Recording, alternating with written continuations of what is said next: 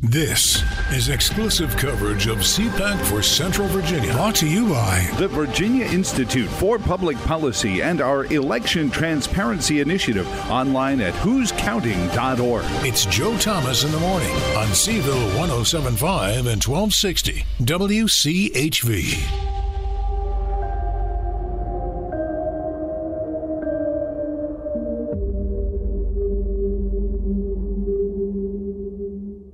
Joe Thomas in the morning. Joe Thomas on this Saturday morning as we have co-opted the Saturday programming because there's so much going on here at CPAC. We'll have more coming up in a little while. We've got the filmmakers behind Cabrini coming up, and of course Sound of Freedom and all the Angel Studios folks coming up there, and also Gideon 300, some great positive storytellers and the storytelling that is winning everything over.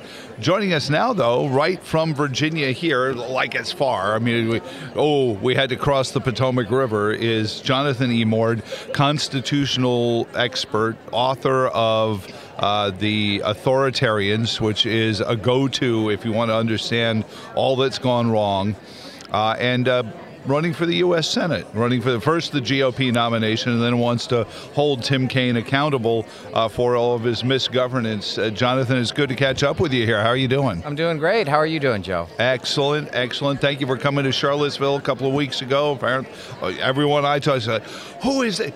They're calling me. They're like, have you heard of Jonathan Emord? You got to get him on your show. I said, yeah, I think I've heard of Jonathan. It's terrific. How has the response been as you traverse this, as everyone says, larger than you imagine state of Virginia? It's been amazing. I mean, I think one of the most extraordinary things is that you discover that the commonalities, even though people are in all different areas, the commonalities on what they find objectionable and what they want to see changed is incredible. So people are riveted now in this state across political stripes on issues that you would imagine are important to them, such as open borders, right, crime, inflation, drugs. Yep.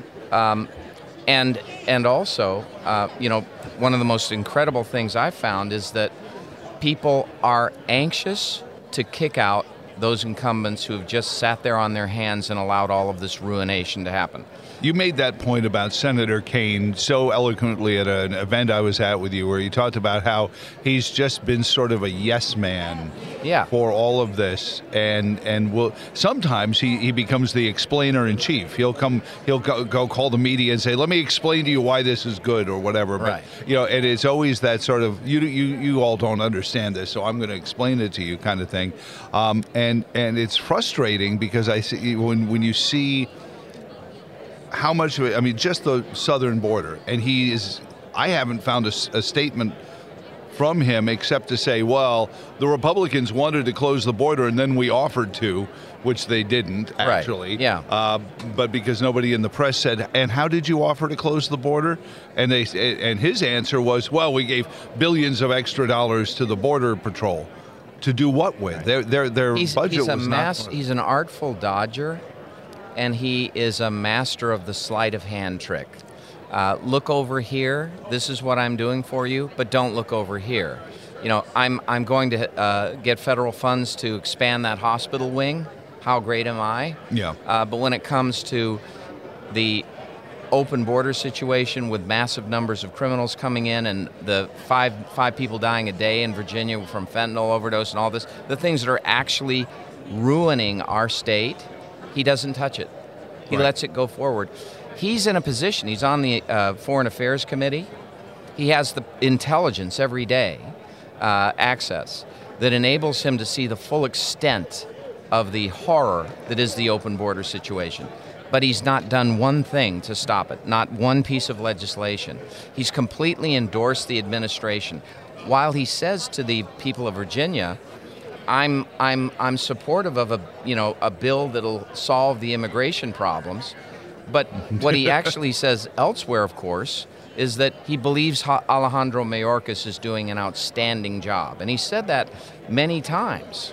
To his defense, I'm sure in his mind, Mayorkas is administering exactly what they want at the southern border. And when you realize that the border is kind of a litmus test, it's sort of an issue that if you don't take action in the presence of it, it's really indicative of you being complicit in it.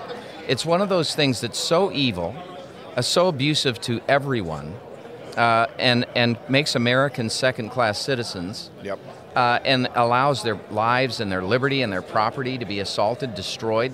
I mean, how many people in this state have suffered from a family member who has had an adverse experience with fentanyl? How many people in this state have had inflation rob them of their earnings and their savings and force them to expend money and max out on their credit cards? How many people in this state have experienced over the last 3 years a rise in crime in their neighborhoods? Everyone has experienced these things. How many people have witnessed the cost of gas go up so high that they can barely afford to go to work? There are a lot of people in that situation. And what has Tim Kaine done to solve any of those problems? What has he done? Nothing. In fact, he's made it worse. And in fact, he's responsible for it. The ultimate thing that people need to understand is he's voted for every trillion-plus spending bill that the White House has advocated. He's entirely in favor of giving all student loan debt, waiving it. That means that the rest of us have to pay for it. And by the way, because I have kids who are recent college graduates, the gag in that is they always say, well, these are the federal student loans. Over the last 2 years, I've watched more of these federal student loan programs get sold to private organizations, and then the president says, I'm going to forgive all these federal student loans, which don't exist anymore because they've been sold, the not Fannie Willis, but Fannie Mae and all these people, they've been selling off these loans to private companies. So you may have thought you got a federal student loan, but it's not one anymore. So all these billions of dollars, that's another smoke and mirrors kind of sleight of hand thing that they claim that they're doing that they're not. Here Kaine he's the last guy to agree to end the national emergency on COVID. He was pushing to keep it going. I'm sure. He's a big fan of the vaccine, he big had fan long of COVID. masking. Remember, he'll tell you. He did. Yeah. But in the end, what defines Kaine is his allegiance to the controlling members of the Democrat Party, to Chuck Schumer, to Nancy Pelosi, to the president. And they all believe in centralization of power. They believe that government knows better than you do what to do with your money. Yep. And they believe that they think that they can create a world in which you actually are poverty-stricken and are a servant of the state, and that you'll like it. Oh, sure. The amazing thing is they think they're so arrogant that they think they can destroy the economy, allow crime to run rampant, have defunding of the police, have anti-incarceration prosecutors, and that the American people will just be like sheep and follow and have their whole lives destroyed, their property taken from them, their freedom eliminated, and not complain. Right. And they even get angry when individuals do complain, like me or anyone else. Well, now you're a MAGA extremist. We're an extremist immediately, yes. So, as soon as we try to stand up for our rights, stand up for the Constitution, try to ensure that people, to live by Thomas Jefferson's definition of good government. A wise and frugal government shall restrain men from injuring one another, shall leave them otherwise free to regulate their own pursuits of industry and improvement, and shall not take from the mouth of labor the bread it has earned. That was the sum of good government in the 18th century. It still remains the sum of good government, and they attack every part of that.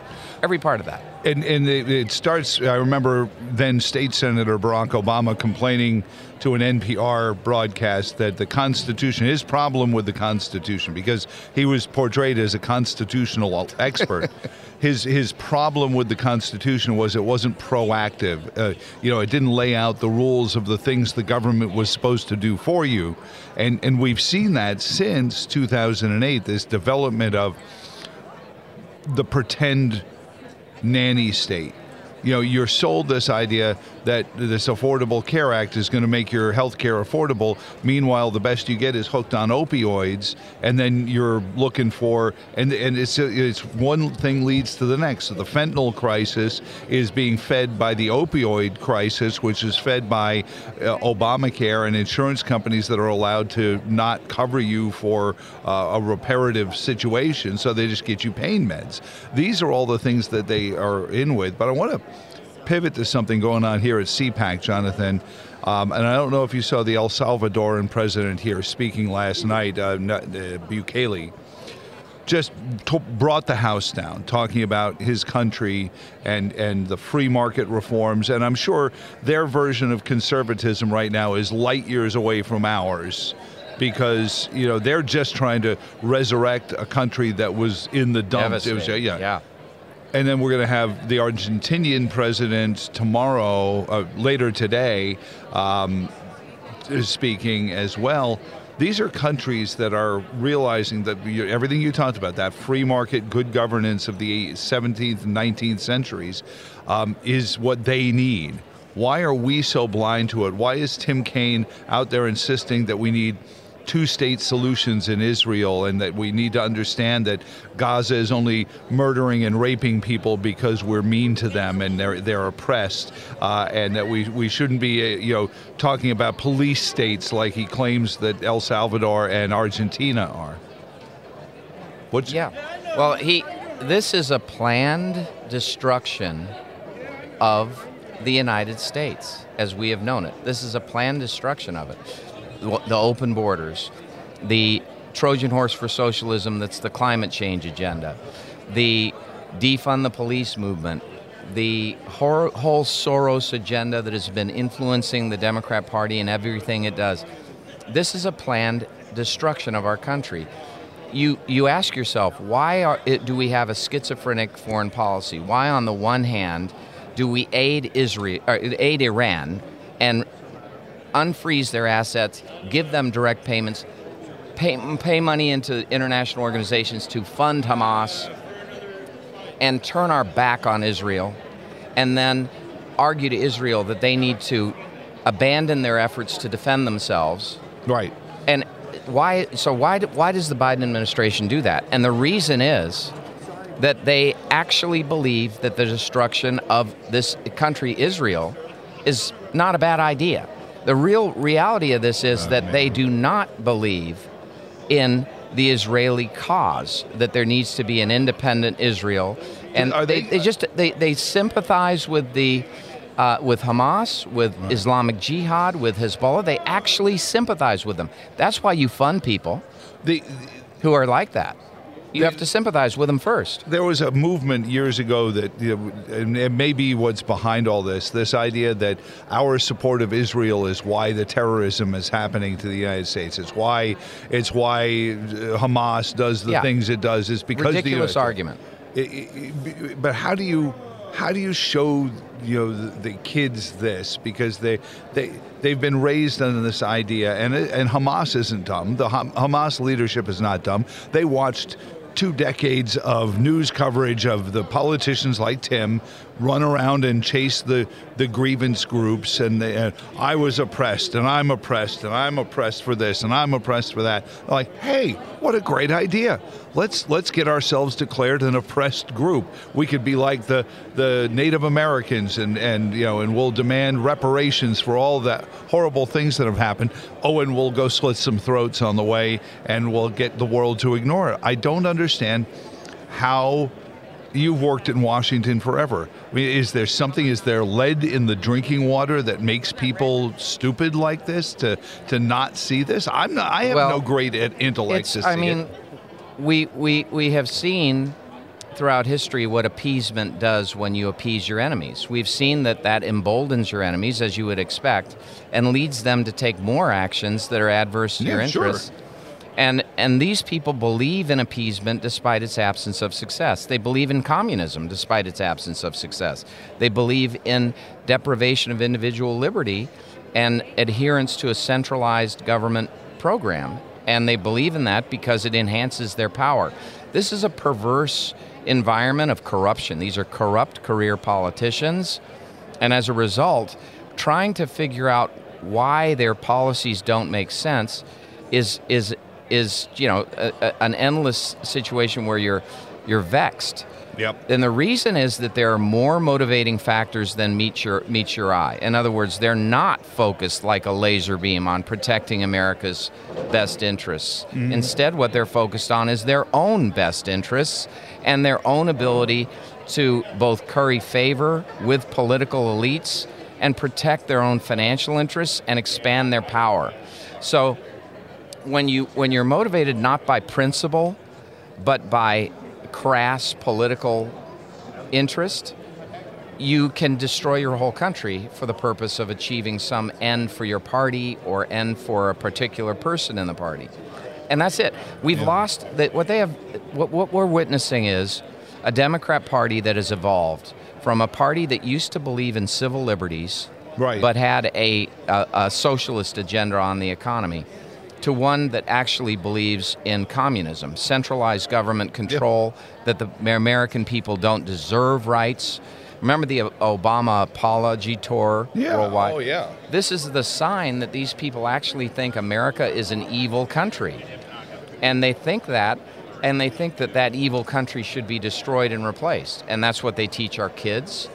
That's the indoctrination that is happening in the schools. That's the whole woke agenda in the military.